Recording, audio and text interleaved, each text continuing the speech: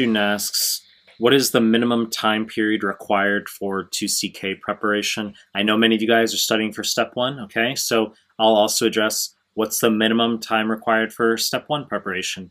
And I would say bare fucking minimum for 2CK, 8 weeks, okay? So you're gonna have your step, most people, okay, are gonna have the step one, and then you'll go through your, let's say, 1 to 1.5 years of clinicals, and then you'll sit 2CK. But many of you guys, you might have graduated already, different circumstances. So you sit the step one, bare fucking minimum, 8 weeks.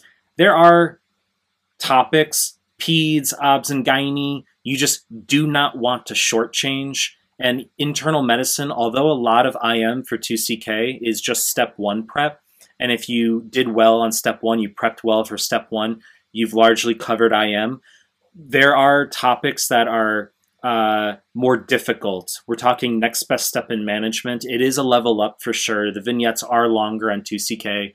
You need to give yourself bare fucking minimum 8 weeks. That's my recommendation. If I have a student who wants to push sooner, 6 weeks, 4 weeks, you're rushing for whatever reason, it's essentially like a discharge against medical advice type of scenario where I will say no fewer than 8 weeks for 2CK preparation.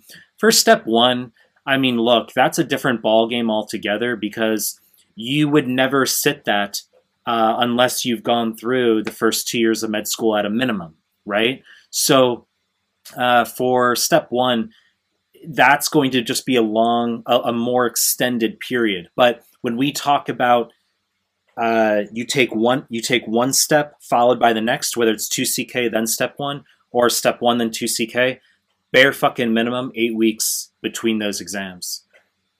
You know the deal. I'm going to continue producing more content. If you like my stuff, subscribe to my channel, and I appreciate your time.